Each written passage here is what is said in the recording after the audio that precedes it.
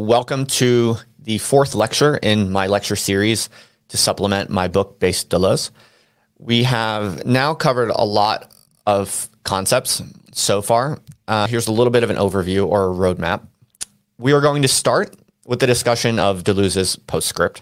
I'm going to break down the major arguments in that essay and try to just leave you with a refresher or a summary, a kind of schematization of the major lines of logic in the postscript.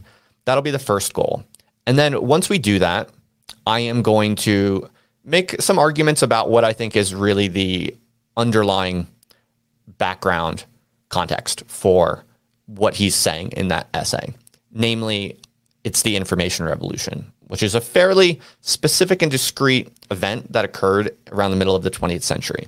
And today, with all of our digital technology, we are essentially living through the wake of the information revolution. And obviously, many of you are already aware that when we talk about information societies or the information age, and we think about the internet and social media and all of this, it's sort of obvious on one level that we are in this kind of information age. But I don't think a lot of people understand the basic concrete history behind it, that this was something that kicked off at a relatively discrete moment in time with particular players and particular ideas. So I'm just going to try to spell that out a little bit because I think it's a kind of crucial bit of background context for what's really going on in Deleuze's postscript. And I also think it's crucial for really understanding what Deleuze is trying to say. As always, Deleuze's essays are very enigmatic and inspiring and colorful and stimulating for sure. He's very good at developing ideas in that way, but it's often quite dense. It's even if you're, very well read and you pay a lot of attention to his works very closely and patiently, it's still just, it's hard to really walk away from his writings with a particularly concrete or useful kind of grasp of what exactly was going on in what he was writing. So I think a little bit of a discussion about the nature of information and what the information revolution was will, I think, make it more concrete. So that will be the purpose of a bit of a exploration of the information revolution and its aftermath. And then finally, I'm going to make a more positive case, and this will be me getting somewhat creative here. This is departing somewhat from the literal, words that Deleuze uses. I am going to make a case that a Deleuzean radical politics is essentially converges with ancient cynicism, or what Peter Sloterdijk spells with a K for good reason, and I'll go into that later. But the basic logic of ancient cynicism, as embodied by someone like Diogenes of Sinope, the basic logic was this idea of defacing the currency. And as we're going to see, this actually has some explicit resonance with the arguments put forward in the postscript. Deleuze talks about currency, for instance. He talks about exchange rates even. And so this concept of defacing the currency, which was associated with Diogenes of Sinope, the famous ancient cynic, will be kind of my jumping off point for making a more elaborate argument about what a real Deleuzean radical politics or praxis might look like. I think it's going to look something quite like what Diogenes of Sinope was engaged in, but for a kind of digital culture. That's essentially going to be the argument that I will make in the end. So there you have it. That's an overview or a roadmap of where we're going with all this. The story starts with this guy, Michel Foucault. He is sort of the obvious towering background persona in Deleuze's postscript. The concept of societies of control, which Deleuze introduces in this essay, is a reference to what Foucault called disciplinary societies. In Foucault's writings, he talks about disciplinary societies with a few different terms. You might remember it differently depending on which of his books had the most the strongest impression on you. He sometimes called them societies of enclosure or disciplinary societies. I think there were perhaps a few other terms that he used to describe the social formations that he was really interested in particular in the 18th and 19th century.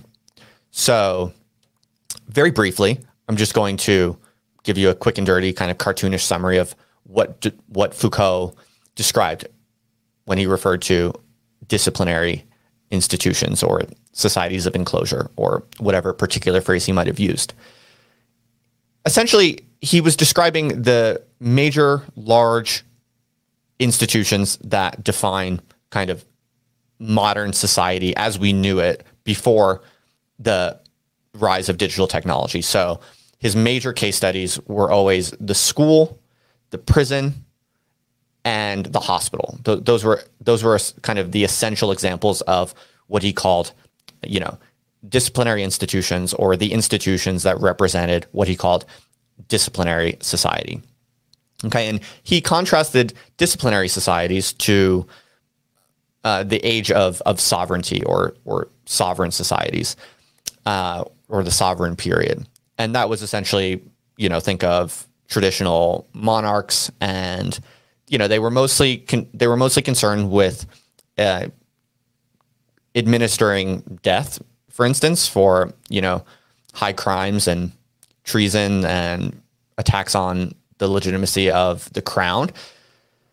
But they were never really that interested in production per se, or maximizing the capacities of their biopolitical mass. It was essentially just a kind of relatively simple top-down structure with the monarch at the top, and it was all about the sovereignty of the monarch, right? So that was the period of sovereignty, or that's what Foucault has in mind when he talks about the sovereign societies. It was relatively simple. It was mostly about taxation, essentially, is what the king or queen was mostly interested in. And this gives way in the 19th and 18th century to what he calls disciplinary societies, with the rise of these large institutions such as the school, the prison, and the hospital. So he has separate books on all of these.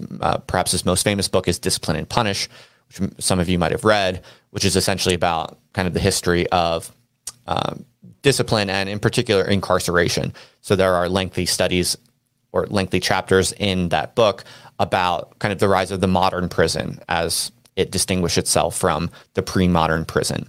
And of course, this is where he talks about his famous panopticon concept. So the modern prison is this kind of unified large structure that takes in individuals and pays close attention to their bodies, disciplines individuals' bodies, essentially. Every prisoner who comes into the modern prison kind of comes in on a sort of assembly line of discipline. The panopticon is this kind of clever architectural structure that's circular, where there's a watchtower in the middle, and then all of the individual cells are lined up around the watchtower in the middle. And one of Foucault's interesting arguments about the panopticon is that there doesn't need to even be anyone in that watchtower. The mere fact that the individuals in their cells know that they could be watched is enough for the panopticon to have its effect. He also studies, the history of medicine. He has separate works on the rise of modern hospitals, and he also talks about schools. So those are kind of the three major representatives or institutions that represent what Deleuze called disciplinary societies. And just to reiterate, this is essentially in the 18th and 19th century. So that's the major foil against which Deleuze is writing his postscript. The major argument of the postscript is that Foucault's diagnoses of disciplinary society are no longer valid, that they are being replaced. They are giving way to what Deleuze calls control societies. Okay, so let's unpack more specifically what Deleuze is saying about this contrast. If you look at the postscript, which by the way is a fairly short essay, and for for Deleuze, it's relatively quite schematic, much more so than a lot of his other works. It's actually quite precise, and he draws a bunch of direct parallels or contrasts. So I want to take a moment in the next slide to unpack what those are, and I've actually listed some out for you. Okay, so throughout the postscript, Deleuze makes these contrasts where he points out what a particular item would have been in the Foucauldian model and what a particular item is now in the Deleuzian model. So disciplinary societies were characterized by independent variables. And I'm just going to kind of briefly go through these. I won't belabor them or be too tedious about it. But basically, he says that disciplinary societies were independent variables, whereas control societies were inseparable variations. And what he means by this is that the prison was a relatively isolated, specific institution that served as a particular task of dealing with deviants and disciplining deviant bodies, right? Criminals. But the relationship between the prison and the school and the hospital was not at all developed. These were relatively discrete institutions which had particular purposes. I think that's what he means by independent variables. They had their own effects. They sought to have their own consequences and produce their own effects, but in relatively independent, discrete ways. Whereas in control societies, the dominant institutions, including the school, the prison, the hospital, all of these institutions are now much more densely connected through data, through networked processes. This is what he means by inseparable variations. Deleuze says that the disciplinary societies were based on discontinuous institutions. Again, that's very similar, but I'm essentially just giving you the words that Deleuze uses, whereas the control societies are more continuous. So this has a more kind of temporal connotation. In other words, if you go to prison, when you get out of the prison, you might need to go to the hospital later, but between that exiting of the prison and entering of the hospital, there is a time period that is relatively untouched, in which you are relatively free, one might even say. Whereas in control societies, there's much less of a gap. When you exit the school, once you exit the school and you get ready to go into your profession or something, let's say, there's much less of a gap there. It's almost like entry into a second stage institution is already beginning at the end of a kind of initial stage institution. That's what he means by discontinuous versus continuous. He says that disciplinary societies, their institutions were essentially molds, whereas in control societies, it's modulations. So again, he's really kind of just drawing out a similar overlapping theme here. These are kind of variations on a theme. He talks about how in disciplinary societies, there were relatively discrete acquittals or exits of particular institutional stages. I kind of said that before when I talked about the difference between the prison and the, entering the hospital later or something like this. When you're done with the hospital, right? When you're cured or whatever, when your process at the hospital is over, you get discharged in the traditional period, in the period of disciplinary societies. You're done, right? You're out of there. You're relatively acquitted. Same thing with prison. Nowadays, what do they have? You might be on parole or you might be on probation. And then even your probation has a probation because you have to wear some ankle bracelet that monitors where you are, right? So Deleuze is alerting us to these processes in which the borders between institutions are increasingly blurry, and on a temporal level, they increasingly bleed into one another. So, the prison in the 18th century might have been quite a brutal place, but at least when you were out, you were out. Now, when you get out, you are still kind of in, right? So that's what he's saying there. And he talks about how in the typical modern disciplinary institution, the kind of hallmark of that institution was individual signatures and their numbers. So I think what he means by that is when a prisoner enters, the 19th century prison that Foucault describes at length, that prisoner is entered into a system where that individual's body is associated with a particular number. And then it's kind of the monitoring and the control of that individual body and its number. Whereas what he says is that in control societies, it's no longer about individual bodies. And I think this is one of the more interesting and useful distinctions that Deleuze is making in this essay. Control societies are not actually interested in individual bodies. They're interested in abstract variables, essentially. And any individual body is only a kind of representative of a kind of probability distribution.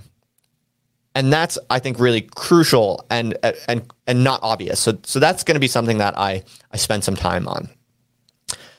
There are also some other kind of funnier distinctions. He talks about how disciplinary institutions or disciplinary societies, I should say, were about sports, whereas control societies are more about surfing. Everything is surfing now. I thought that was kind of funny. Obviously, there's a reference there to kind of surfing the web in some sense. The essay, by the way, the postscript was written in the early 90s, right? So Deleuze might have had an inkling of what was coming with the internet, but hardly any kind of data on what an internet society would really look like. Okay, so in some interesting ways, it's quite prophetic, right? I think the mention of surfing is, kind of interesting for that reason. Web surfing is the obvious kind of reference I'm making there. He talks about how the disciplinary societies had their mole, and here he's referring to money, and in particular, kind of traditional gold-backed money. It's only a passing reference. I wouldn't make too much of it. Frankly, I don't think Deleuze's economics are extremely sophisticated. I'm not saying he's wrong or dumb, but I wouldn't, spend too much time investing in his kind of economic references, although they are suggestive. And as we see, I'm going to talk about the exchange rates in particular. I think there's something really there. But he talks about the mole of money in disciplinary societies. It was this kind of underground, latent, hidden kind of anchoring for all of the disciplinary societies is something that he essentially suggests in his essay, that the prison, the school, the hospital were all kind of, in a latent way, kind of undergirded and subordinated to a kind of fixed gold standard. I'm not sure that argument is particularly clear, to be honest, but a little bit more interesting is that what he says is, in contrast to the mole of money in disciplinary societies, in control societies, the mole has given way to the serpent. And again, he's painting for us a kind of aesthetics of flexibility, of continuous variation, of a kind of cybernetic, systemic self-regulation of the social system, as opposed to the rigid, blunt, centralized, discrete institutions of the disciplinary society. So the serpent and its coils, the serpent and its slithering nature is a kind of aesthetic representation of control societies, whereas it's the mole and the kind of burrowing, hidden nature of kind of gold-backed money that was the kind of aesthetic symbol of disciplinary societies. As I'll talk about in just a moment, there is something there, I think, with the exchange rates that is legit and empirical and quite sophisticated and useful. Now, here's something that I think is really important about these contrasts. He does make reference to the corresponding dangers or vulnerabilities of these two different epochs. In the epoch of the disciplinary society, the danger was entropy and sabotage. So what does he mean by that? Well, if you're trying to run and organize a prison in the 19th century, as Foucault describes it, in fact, one of his case studies is from Philadelphia, and I visited that prison. It's pretty interesting, but that's just a bit of a tangent. The 19th century or 18th century prison, the way that it fails or the way that it goes wrong is perhaps you have prison breaks. Perhaps there are mass prison uprisings, and all of the prisoners kind of overthrow the guards and escape all at once or something like this. That kind of stuff actually happened occasionally back in the day. Nowadays, security is so good that that's not really a risk anymore, right? There are still uprisings and riots, but almost never do all of the prisoners get out, or a substantial number of them get out. Or entropy. It's very hard to run organized, top-down, centralized disciplinary systems, such as a prison in the 18th century or 19th century. Okay, so just basic management problems. People not obeying rules, managers not obeying rules, the wardens not obeying rules, just that general everyday problem of the management structures not working and breaking down is what he means by entropy. So those things were constantly problems and risks for the representatives of disciplinary institutions in the epoch of the disciplinary society. And what Deleuze says is that in control societies today, those are no longer the dangers, because the machines that define our society today are not based on this kind of this centralized channeling of energy in particular ways that are fragile and sensitive. to break down. What he says is that nowadays, the social machines that are most important are based on computing. And when things are based on computing, entropy and sabotage are not that much of a problem anymore, right? Of course, there are still basic problems of entropy and there are basic problems of sabotage. But for instance, if you're a tech entrepreneur or something like this, maybe you're, running some kind of sophisticated web application that is performing, some sort of function. Sure, there's entropy and sabotage that can happen, but for the most part, with modern computing technology, if you know what you're doing and you have the proper testing methods and you have proper security protocols, as long as you're doing it right, you can pretty much rest assured that that system is going to operate identically one day after another in a highly reproducible and robust way. That, in other words, more or less solves certain problems of entropy and solves certain problems of sabotage. But what he says is that new types of vulnerabilities open up in the institutions that define control societies. And the new problems are jamming, piracy, and viruses, he mentions explicitly. And the reason I think this is important to flag is because the postscript is pretty short on suggestions. It's pretty short on advice or positive prescriptions of any kind. It's almost completely diagnostic rather than prescriptive. It's trying to explain where society is going and where it's at now, in particular, how it departs from the Foucauldian diagnoses. He does not say that much about what we should do moving forward. And I think that this is where he gives us one of the most precise hints in the text by pointing out where he thinks the institutions of control societies are vulnerable or what their dangers or risks are. He's implicitly giving us a hint as to where we might find a point of application for a new type of praxis, if you will. Okay, so I'm going to seize on this in a moment. I'm going to circle back to this danger that Deleuze sees in control societies, their vulnerabilities in jamming, piracy, and viruses, because I think that is one of the most promising places to think about where we can create new forms of liberating politics, essentially. All right, so a few last points. Briefly, Deleuze talks about how disciplinary societies were primarily about production, right? So the factory, for instance, I haven't talked as much about the factory, but along with the school, the prison, the hospital, another kind of classic disciplinary institution characteristic of the Foucauldian disciplinary society is the factory. So think about the traditional assembly line, this kind of, mass production process where you have these workers, where every worker is working on like one part of a car or something like that, right? Over and over again. Those people need to be controlled and disciplined in a fairly strict and centralized way. And all of that was about production. It was about maximizing production. But what Deleuze says is that in control societies, the economic firms are no longer have that kind of controlling, centralized apparatus that is all about maximizing production. Rather, the real locus of economic energy in control societies is essentially at the level of marketing. Okay, so to give you an example of this, which Deleuze doesn't mention, but people might not know exactly what this means. To give you an example, if you think about the big brands of today, think about Nike or Apple, for instance.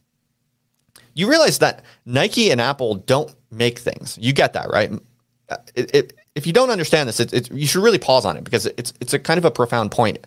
If you don't already know this, Nike or Apple, they're owners of a symbol, right? The Apple symbol, the Apple intellectual property, or the Nike swoosh logo, right? And the Nike intellectual property. They own that brand.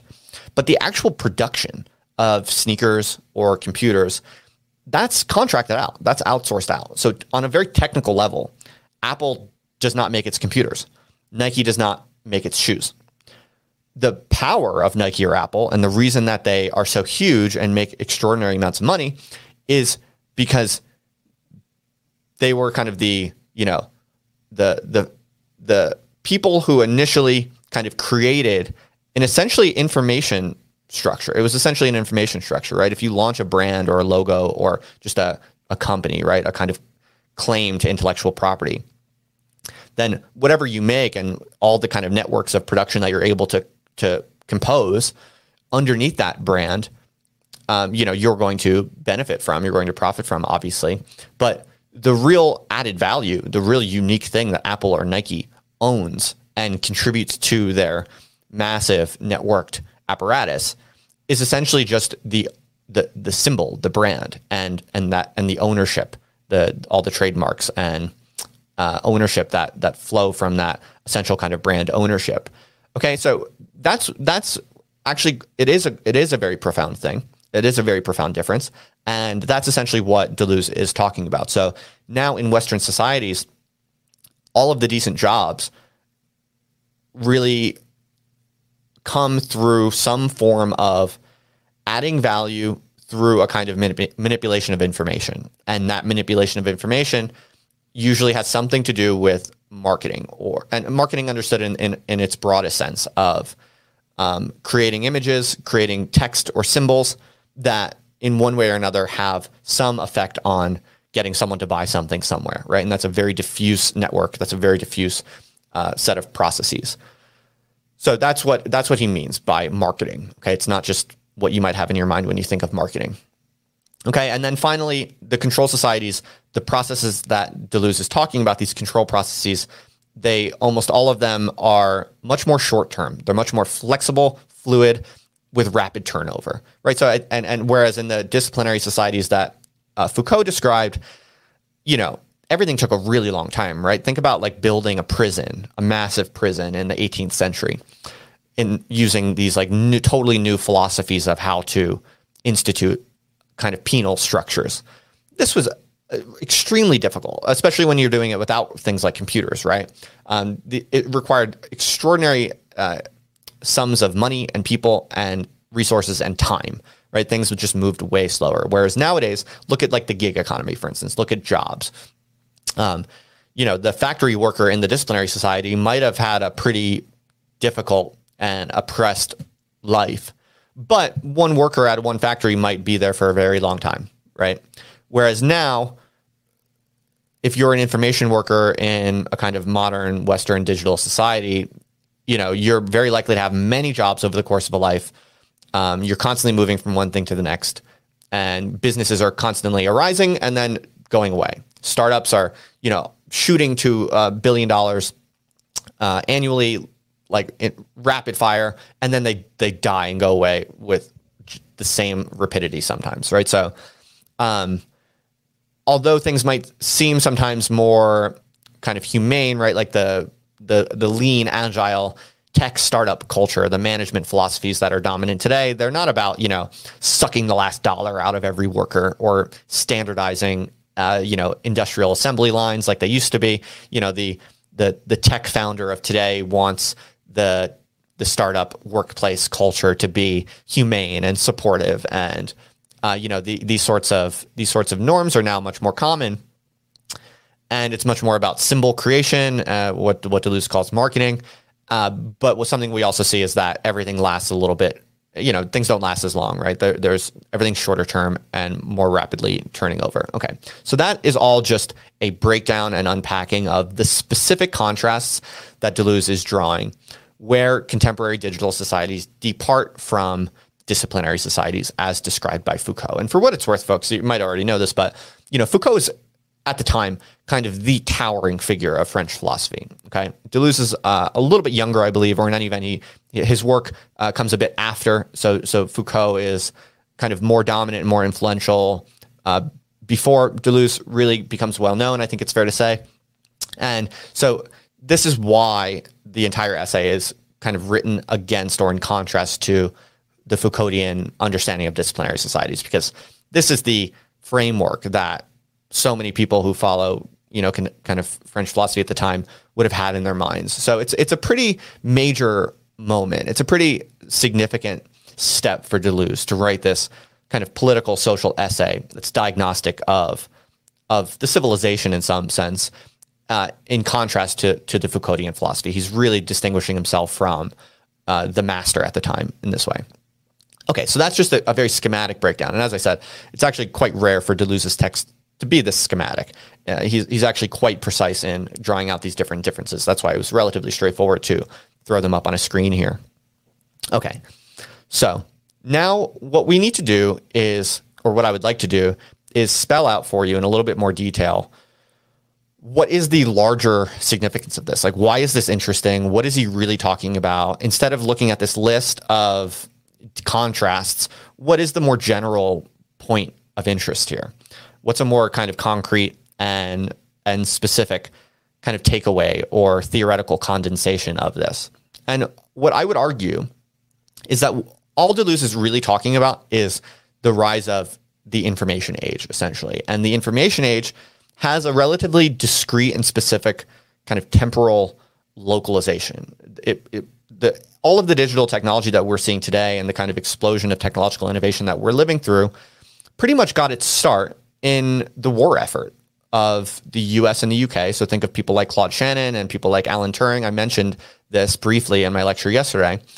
The information age as we know it pretty much became possible because of an extraordinary amount of research and development that was conducted by the Western countries to defeat, their opponents in World War II. Okay, so that's kind of one of the larger arguments I want to kind of put on the map for you, and I think it's just a nice way to kind of summarize or condense what's going on here and why it's interesting. So, in other words, what all of these kind of specific differences that Deleuze is describing, what it essentially boils down to is that there is, at the time he's writing, and certainly today still, there is an explosion of data, right? That's one of the major kind of hallmarks of the information explosion that happens after World War II. Okay, so we just have much more data. Capacities for measurement are much cheaper and more reliable in pretty much every domain.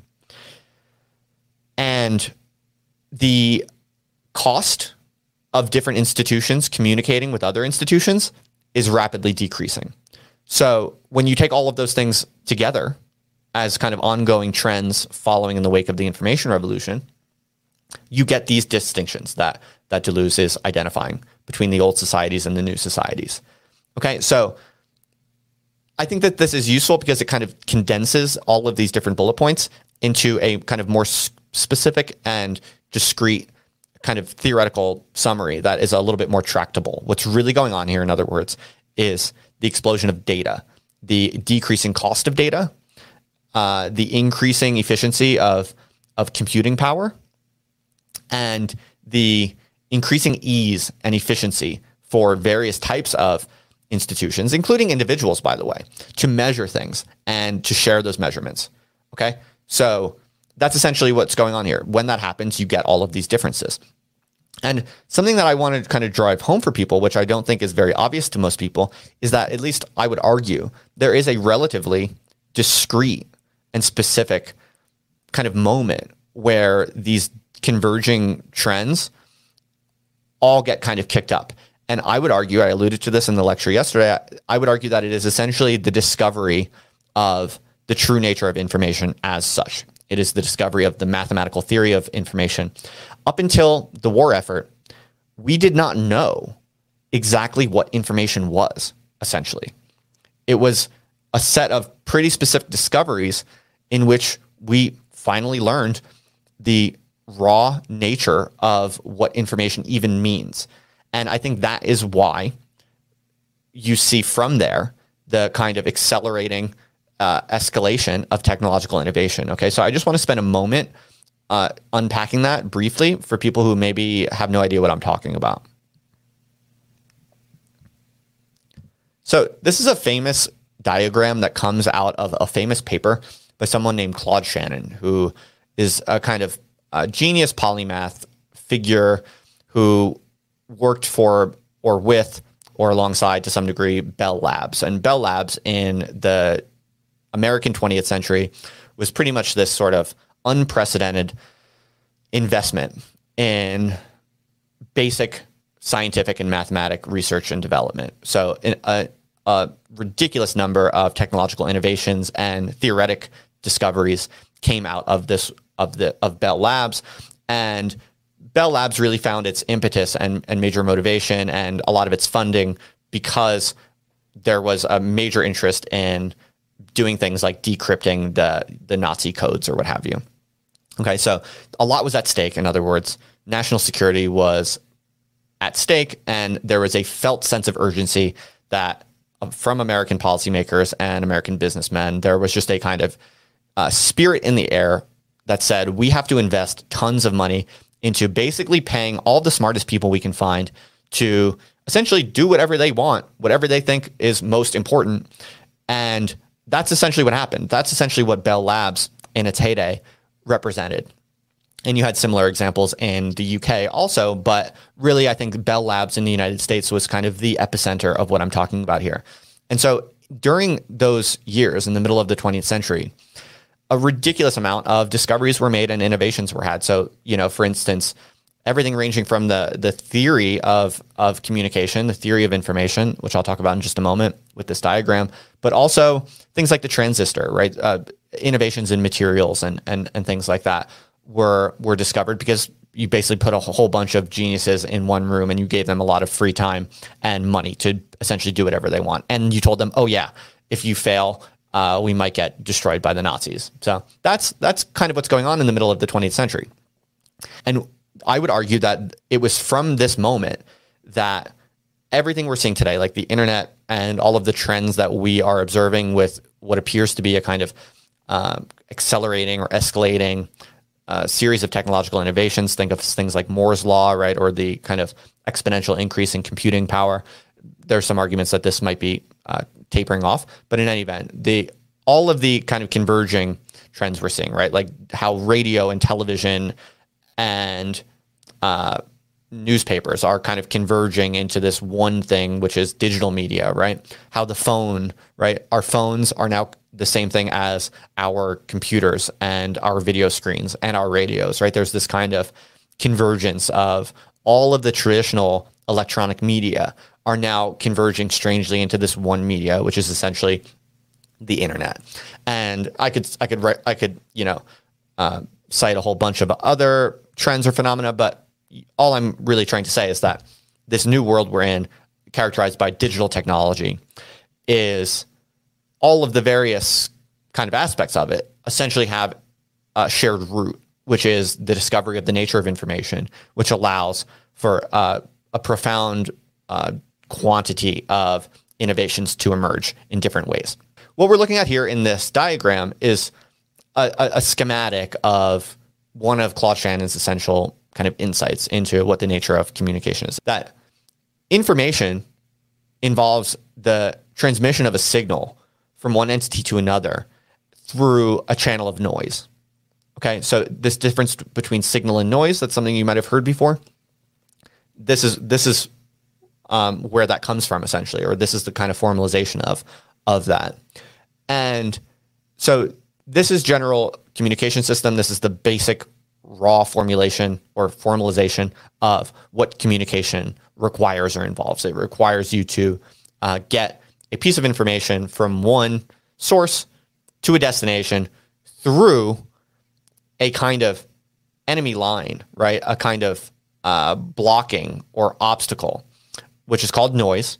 And there's no way around this. Every bit of communication, every instance of communication has to traverse noise to some degree. Okay. I won't belabor this because it's not the main focus, but it will kind of matter. I will kind of circle back to this because when we talk about kineticism and what I would argue is a kind of Deleuzian radical politics fit for the information age, I'm going to talk about signals. I'm going to talk about the function of speaking and acting in unexpected ways. And what I'm going to be really talking about there is a difference between signal and noise. So to foreshadow just briefly, one of the problems we have today is that we're all free to speak, right? We have free speech. And general in Western societies, most people are pretty free to say whatever they want, notwithstanding the problems of, cancellation and all of that, for the most part, at least in the historical scheme of things. People can speak pretty much whatever they want. But there is this problem where it's almost as if we are so free to speak whatever we want in modern Western societies that it has a way of neutralizing itself. So you can make a whole bunch of really good arguments, right, about why, Congress people in Washington, D.C. are totally corrupt and should not be trusted or something like that. But it doesn't have any effect, right? It doesn't go anywhere. There is this kind of system we have in place where power operates on one level and our speech operates on a totally different level. And no matter how smart or effective or moving our rational speech is, no matter how hard you try to really be honest and accurate and develop a kind of rational message to put out into the world, there's this weird problem today where it feels like as if all rational dialogue is like neutralized in advance. Okay. So that's going to be the motivation. That's why I'm talking about this formal distinction between signal and noise and this kind of mathematical theory of communication. The reason I'm bringing this up is because I just want to give you a touchstone for when I talk about this problem of political speech in the subsequent slides. Okay. And also the other reason I'm bringing this up is because this is ultimately what's at the source, I would say, of Deleuze's diagnoses of the control societies. This is why the control societies or digital societies, information societies, as we live in them now today, the reason that they're so different point by point from the Foucauldian disciplinary societies is because we figured out on a formal level what information is, what communication is.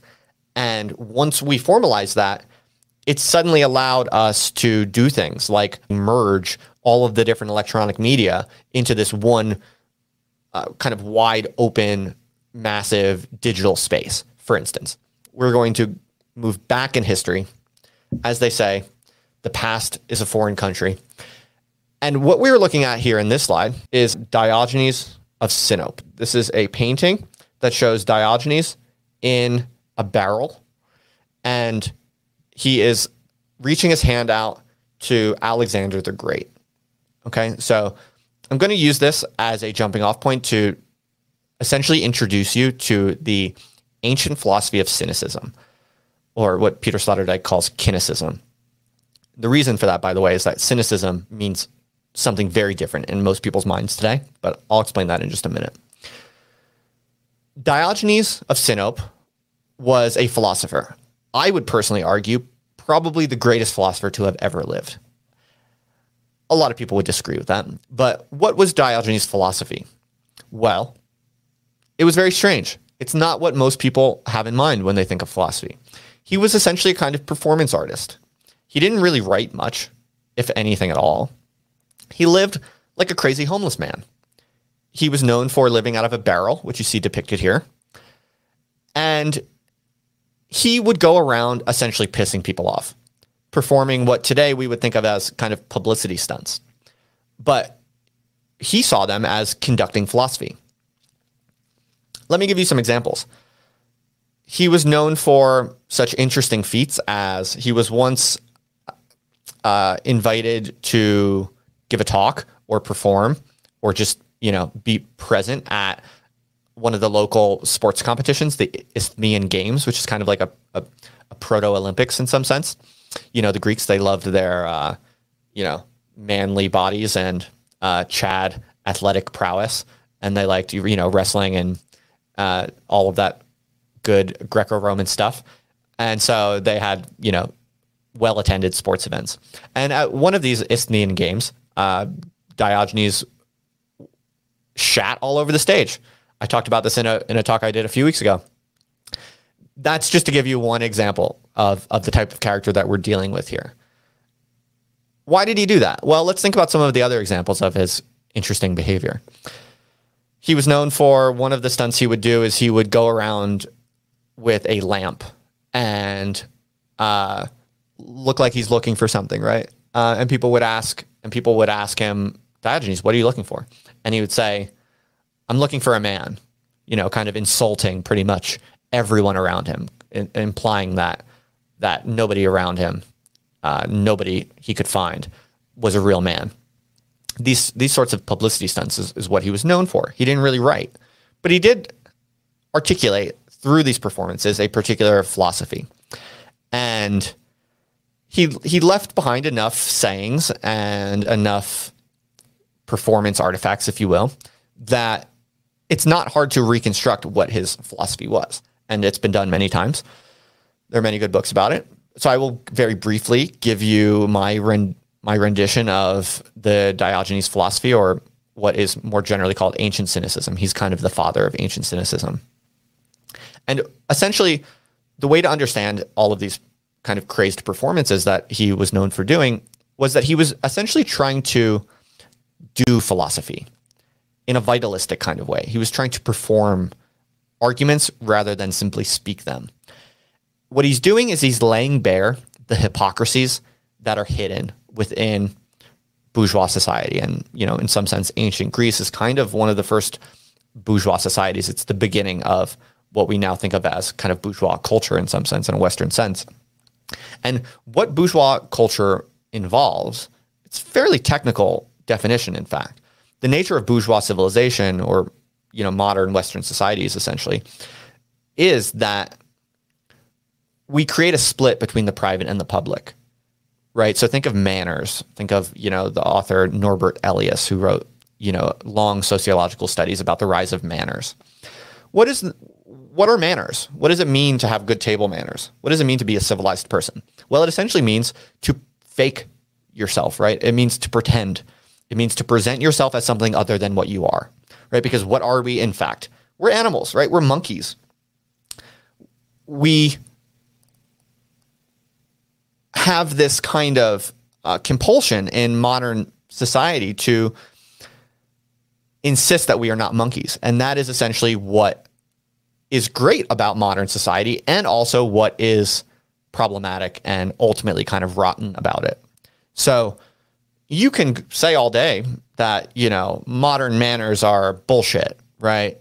We should embrace our animal nature, and modern bourgeois culture is oppressive, and it's wrong and bad, and it doesn't do justice to who we really are. You can say all of these things on a rational level, and you can make arguments, right? But no one will care. No one will listen, because these kind of bourgeois hypocrisies, this bourgeois hypocrisy is it's foundational. It's foundational to the very game that we're playing. So if you develop a critical philosophy, right? If you develop a philosophical critique of some injustice in society, and you develop it in a rational way, right? You kind of write a bunch of words in a well-formulated essay with good spelling and grammar, and then you submit that essay to, the Royal Society or whatever it might be. You can do that for certain topics as long as they're playing within the rules of the game. But if you want to really critique the rules of the game, if you want to critique something truly foundational to society as such, then rational discourse is going to be neutralized in advance, I think, is a kind of general principle that you can draw here. And I think this is one of the kind of genius observations of someone like Diogenes.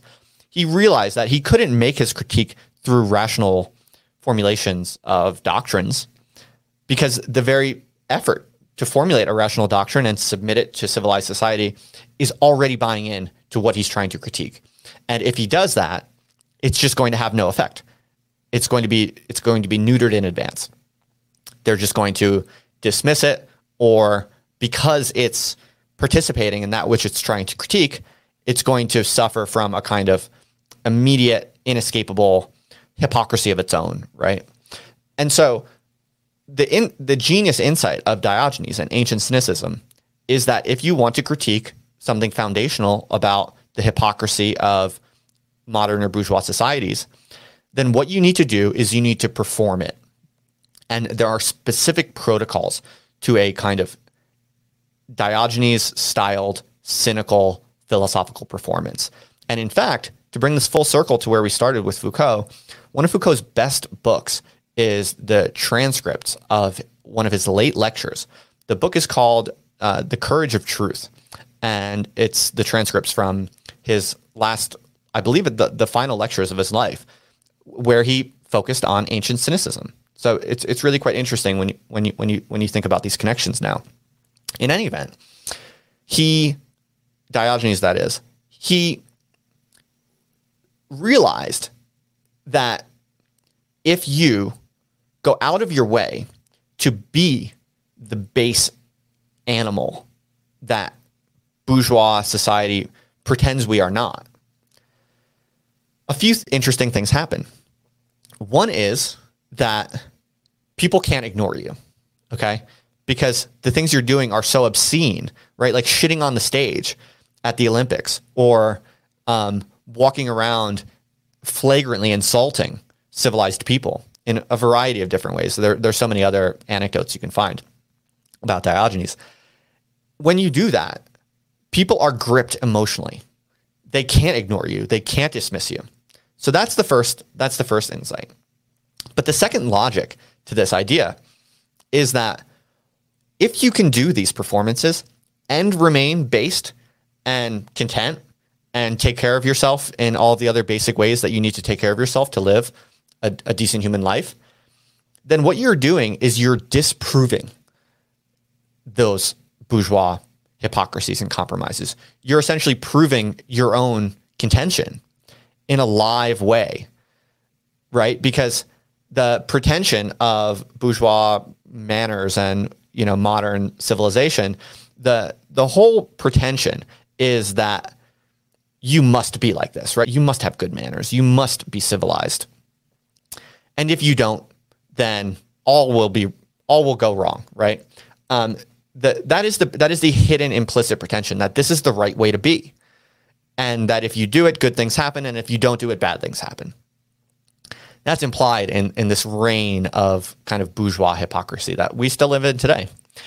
And so what someone like Diogenes realizes is that if you disagree, right, if you think that actually bourgeois manners are rooted in lies and that this is actually a really stupid and harmful way to live, if you believe that, then you should be able to show it through your actions. You should be able to find a way to live that is different. And the problem with that is it's going to be hated, right? It's going to be so kind of orthogonal to what is seen as normal that you're going to be hated, right? You see it with Socrates also, who's known as a gadfly and who was essentially executed for it. It's the same thing in a different style. And so these are the basic components of a kind of ancient cynicism or cynicism to distinguish it between, you know, from what people have in mind now when they think about cynicism. So nowadays, when people think about cynicism, when you use that word cynicism, what does it mean? Let's take a sip of water.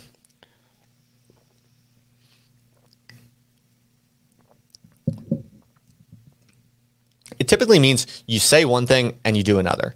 So that the emblem of cynicism, as we think about that word today, as it's typically used, is, you know, someone like an office worker who doesn't like his job, who kind of thinks it's all bullshit and thinks, you know, he's participating in some kind of stupid or vaguely harmful kind of process, but just goes along with it anyway and doesn't really care. Because what are you going to do? That's a kind of cynical attitude and is not really interested in any type of particularly kind of honest or creative investment in making things better, but just kind of goes along with it and says one thing, but his beliefs and his actions are not aligned. They're hypocritical, and he doesn't really care about it. That's what most people, I think, have in mind when they use the word cynicism today. Obviously, what I'm talking about with ancient cynicism is almost the exact opposite. It's almost literally opposite. Someone like Diogenes is so offended by the nature of normal society that he can't go along with it. He refuses to go along with it, and in a kind of violent gesture makes his life and his beliefs and his actions all consistently aligned. And the cost of doing that is that people generally hate you. You're constantly pissing people off. And also, for what it's worth, you are always on the margins of society. Here you see him living out of a barrel, essentially like a crazy homeless man. So, but he would argue that this is the superior life and that he's living more wisely than anyone else. And he's happier and he's less troubled by unnecessary, stupid concerns that, you know, normal bourgeois people are oppressed by. The whole logic of ancient cynicism or cynical philosophy. It's a philosophy of the body, or it's a dog-like philosophy. And you are essentially proving your hypotheses in action through performance. And what's interesting about this particular painting is that it refers to another famous anecdote about Diogenes, which is that he was well known and quite respected by people in power. So this is very interesting. To the average kind of merchant around him, he was probably just an annoying, crazy homeless man. So at the middle level of society, let's say, the masses hated Diogenes. He's just an annoying loser, pretty much. It's how people would have seen him and how people would have described him. But the elites, especially the aristocrats of the spirit, the people who were themselves sophisticated and philosophical, powerful people, truly powerful people, such as Alexander the Great, actually had a lot of respect for him. And so the famous quote or kind of meme that comes out of this particular painting, for instance, or is associated with this painting, is that Alexander the Great famously said once that if he was not Alexander, he would like to be Diogenes. So that's very interesting, right? In other words, there is this weird phenomenon in society and the distribution of power in which it's really the middle, it's the bourgeois middle class that are kind of the stupid, powerless weaklings who are kind of just like following processes they don't fully understand, that they're essentially being roped into either disciplinary institutions in the 18th and 19th century, according to Foucault, or they're being controlled by control societies and control institutions, the kind of cybernetic fluid control structures that Deleuze describes in his Postscript. It's really the middle that they're just trying to be normal. They're just trying to be civilized. They're just trying to have good manners. They're just trying to do the right thing, which is essentially what is popular, what seems normal. It's that middle that's the weak, stupid kind of dupes of society.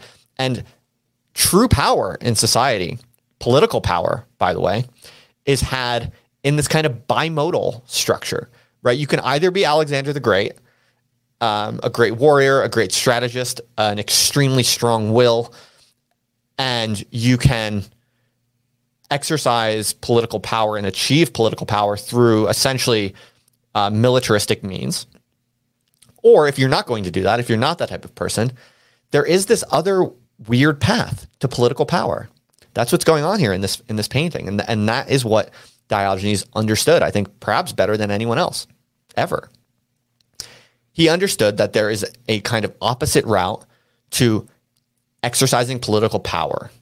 And it's not by trying to dominate, but it's by essentially pursuing a Deleuzian route. And this is where I've been going with this. This is why I've taken this kind of tangent through ancient Greek philosophy. Diogenes was essentially converging with an insight of Deleuze and Spinoza, which is that one's own joy, the experience of qualitative differences in one's own capacities, that is the truest signpost or guide.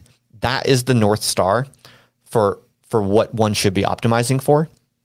And that, in other words, one should trust the signals of one's own body, one's own emotions, one's affects, and specifically that crucial, specific, irreducible difference, which we talked about in the previous lecture. The difference in the feeling of one's own capacities. You can feel intuitively.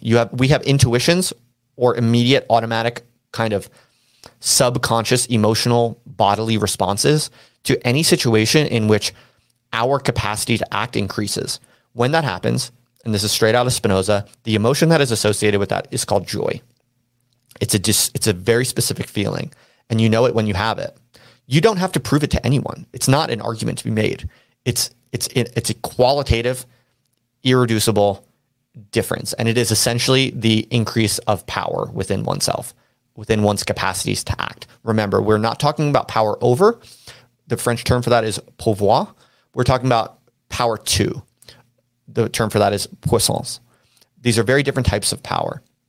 Okay, and so what Diogenes gave us a kind of extraordinary example of was what it might look like to conduct a kind of political praxis that is, I would argue, following on from the philosophies of someone like Spinoza and then Deleuze. So there's an obvious kind of weird historical looping here, because obviously Spinoza and Deleuze came long after Diogenes. Diogenes, this is in ancient Greece. But the narrative that I would put forward to you is that it was in ancient Greece, kind of the initial rise of modern Western societies as we know it, at the founding of modern Western bourgeois culture. It makes sense that that's when kind of the practical insights of how to conduct a kind of militant, liberating, kind of radical praxis would first emerge, right? But it doesn't emerge where people think it emerged. It's not Marx. It's not, the major explicitly political projects of Western history. It happens at the very beginning in this very obscure way that people still don't understand, in the form of this particular philosopher named Diogenes and these strange, bizarre, cynical or cynical operations. And then what happens is, I would argue, this gets essentially sublimated into Christianity, really. In some sense, Jesus Christ was a successor of Diogenes. The common concept to them both is this concept of parrhesia.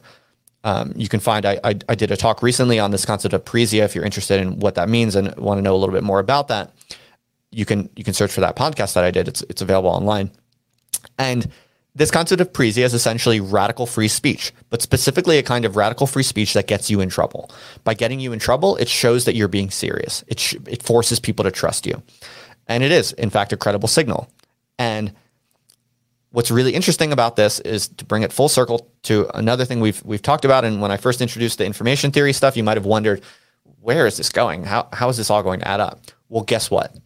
Parrhesia, or radical free speech, as Foucault describes it in his final series of lectures in The Courage of Truth, it's the title of the book. Parrhesia is a costly signal. Okay, so the reason why Diogenes' operations worked, the reason that they actually did have impacts on society, the reason they actually did change the way people think, and the reason why Diogenes was arguably the second most powerful person in ancient Greece, second only to Alexander the Great, there is a hard empirical political and economic logic to why Diogenes' operations had reliable and predictable political effects. And that hard scientific logic for why that works is only discovered a very long time after, in the discovery of the nature of information, because that is all about signaling, right? So this game theory, for instance, which gives us the vocabulary of signaling games and understanding how signaling works, like when a message actually gets communicated to other people and when it doesn't, the conditions under which a message will successfully be understood by another population, and when it will actually have an effect on that receiving population. That's all formalized in game theory. Game theory is downstream of information theory. It's downstream of those momentous discoveries that were achieved during the war effort. Okay, so it's only in the past couple decades that we have developed a formal scientific empirical logic for how communication really works and the conditions under which it does work and when it doesn't work. That was we only had the fortune of that kind of scientific formalization. We've only as a species achieved that in the past few decades. But Diogenes knew it intuitively. And then much later, Spinoza started to formalize it a little bit with a little bit more sophistication. Then Deleuze essentially tries to develop a whole metaphysics around it. Okay? And it's only after that we start to see the actual empirical implications. And the empirical implications are essentially the rise of digital society. And so what I'm arguing here is that when you connect all of these dots, you really do start to see a radical politics emerge, a kind of coherent formulation of political praxis that is concrete, that's not this flowery, difficult, confusing thing that no one can really make heads or tails of. It's not like a Marxist system where it's this really dense, convoluted 3-volume book you have to kind of understand, and then maybe you can figure out how to kind of create class consciousness through a dictatorship of the proletariat and all these insane, ridiculous, difficult kind of mental and practical obfuscations that always end up requiring some kind of like authoritarian structure to impose. It's none of that. It's a relatively, I think, coherent, concrete, and specific political logic for how to produce collective liberation as individuals and also as groups. If you connect all the dots between Deleuze, Spinoza, Diogenes in ancient Greece, and information theory, essentially, then you get a compelling and coherent praxis for how to conduct genuine, liberating, radical politics without relapsing into any of the kind of horror shows of the 20th century that essentially followed the kind of Marxist line. Okay, so all I've done so far is I've kind of painted, these puzzle pieces. I haven't really given you the philosophy as such yet, but now I think we're in a position to do that. Let us circle back briefly to some of the seeds that I planted in the first part of the lecture. Specifically, if you recall, when I was going through Deleuze's distinctions between control societies and disciplinary societies, I said that here would be a particularly promising place to look. Because here, Deleuze is saying that he thinks what is characteristic of control societies is that they have a vulnerability when it comes to jamming, piracy, and viruses. Okay, so what does he mean by jamming, piracy, and viruses? Well, I would argue that we can condense these three ideas into essentially a concept that was put forward in the first case by Diogenes. So Diogenes was known for this concept of defacing the currency. That is how his operations and his performances were described. And I think that's about as close as we can get to a specific, concise, theoretical condensation of the entire kind of political logic or praxis that I'm sketching for you today. It's all about defacing the currency. So if you want to change the world, if you want to change society, if you want to increase the amount of political liberation, in other words, if you want to foment political revolution and overturn all that is false and rotten in society, the way to do that, there is a specific and tried and true way to do that. And it is called defacing the currency. Diogenes provides kind of the initial body of work that gives us examples for what this looks like and how it actually functions. Foucault's book, The Courage of Truth, spells it out in a little bit more detail. He talks about how the ancient cynic who does these kind of crazed philosophical performances, that what they're doing is they're testifying to the existence of another life, another kind of life, but specifically by essentially speaking truth in a way that is excessive, in a way that is punished. You create a signal that cannot be denied. And I mean this in a formal way. I mean this in a technical, within the mathematical theory of it, of by speaking the truth in a performative way that gets you into trouble, that signal gets through to the population. It can't be denied. It can't be ignored. It can't be unheard or dismissed. Okay? That's signaling theory. It's a costly signal. If you are speaking the truth in a way that gets you in trouble, that is essentially all Diogenes meant by defacing the currency. Now, why did he call it defacing? When you speak the truth in public in a way that gets you in trouble, what you're doing is you're changing how people value things. Because if I say some kind of provocative truth and I get in trouble, but I'm still living, I'm still happy, and by all measures, I'm even more happy, I'm even more content, I'm living a better life afterwards. That is a performative operation that proves that my values are better than the values of the reigning bourgeois hypocrisy. It's essentially the transvaluation of values, to use a Nietzschean phrasing.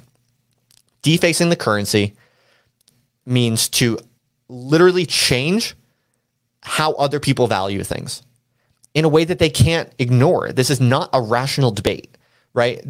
You don't have to make anyone agree with you. By speaking the truth in a way that gets you into trouble, you're not appealing to rationality. You're not asking people to debate you. You're not trying to convince them or persuade them. You are changing the nature of reality, essentially, by sending a signal that is in fact credible. And it is credible because it is costly to the speaker. Okay? That is the basic logic. And I believe that that is essentially what Deleuze has in mind when he's talking here in the postscript about jamming, piracy, and viruses. As he says, these are the major vulnerabilities of contemporary digital control structures that define modern information societies. And what that means, though, the way that I would have you interpret that, jamming, piracy, and viruses, don't think about the kind of technical, computerized versions of those things, which they're most likely to kind of trigger in your mind, but think about it as cultural activity. Cultural activities that jam the already existing codes. Cultural activities that hijack the meaning of particular codes. Piracy, stealing the meaning of contemporary codes, or creating contagions, putting out into the public behaviors that are seductive and attractive that other people want to emulate and will emulate. This type of jamming, piracy, or viruses that control structures today in modern information societies are vulnerable to, the main way to summarize it, you can go into more detail if you want, and maybe I'll do other lectures on this in more detail, but the basic logic of defacing the currency is that you speak and perform truths that the current kind of unjust order of lies and oppression is not willing to confront. You find the foundational hypocrisies that are at the core of all kind of bourgeois, modern, public, rational, social interchange. You find hypocrisies or falsehoods that are so foundational that when you speak them and when you perform them, not just speak them rationally, but actually embody them in a way that causes you punishment, that makes people hate you or makes people dislike you or whatever the case might be. It just has to be some form of public, visible, measurable suffering or pain or punishment or cost that you experience as the speaker or performer. Whenever you do that, you create a signal that cannot be ignored, it cannot be unheard, and that actually changes the values that dominate in society. That's what the concept of defacing the currency means. You're taking the currency, like what people currently think is valuable, and you're shitting on it. You're changing its value. You're decreasing the value of that which is currently valued because you believe it's false and wrong, and you are increasing the valuation of this other kind of life, an other life. And in doing so, you actually are imminently creating the possibility for this other kind of life. Other people will see it. They will increase their valuation of it. They will find it interesting or attractive, and they will start to do it themselves. Not because you're a fashion setter, but because you're actually doing something that's more true. It's actually liberating. It's actually better. And to get that on the agenda, to have that political effect, it is a defining requirement that you have to take your licks. You have to take on some punishment. And this is why the theory of information is so important, because that is what shows on a formal level why this is the case. On a formal level, a signal is not compelling or credible. People don't have a reason to believe it unless the speaker incurs some kind of cost. And that's what makes the signal stick out through the noise. That is theoretically, mathematically, and empirically demonstrable. Of course, we only got that much later, but all of these kind of geniuses from Diogenes to Spinoza to Deleuze, they're all zeroing in on that basic phenomenon or process, but they're doing it in an intuitive way, in a philosophical way, in a metaphysical way. The nature of the information revolution and the discoveries that were made in the middle of the 20th century, both theoretically and practically, what's happened, and this is essentially why now we talk about accelerationism. This is essentially how we enter into the accelerationist kind of moment philosophically and politically, is because the formalization of information theory and the discoveries, theoretical, but also innovations, technical, that it gave rise to, have sort of solidified beyond any objection or doubt the intuitions that people like Diogenes and Spinoza and Deleuze were building over time. And now it's just beyond undeniable. These are real processes that are underway and that are now more and more explicit. To give you kind of the best possible example to make all of this super concrete, if you're still wondering where the hell I'm going with all this and this kind of crazy diffuse connecting of dots between Foucault and Deleuze and Diogenes and Spinoza and the mathematical theory of communication, Claude Shannon, it really becomes crystal clear when you look at cancel culture today. It's sort of the perfect kind of exemplary illustration of everything that I'm talking about, because what you're seeing today with people like me in my own career, but also many other people, is that in the current order, there are many hypocrisies that are so foundational, you're really not allowed to talk about them. And if you talk about them, you get in trouble. But what we're now learning is that if you talk about these foundational hypocrisies in public and you get in trouble, well, guess what?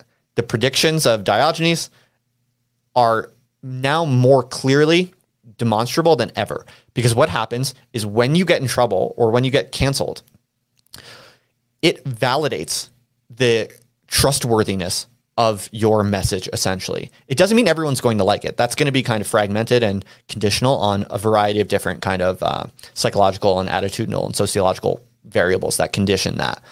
But when you get in trouble for calling out certain things that you're not allowed to call out, what is now very obvious is that you gain followers. You get attention. People look at you and they think, I can at least trust this person. They might be wrong, but I can at least trust them because they're willing to get in trouble for what they think. And that gives them a kind of power that organizes bodies and minds around the person who is canceled.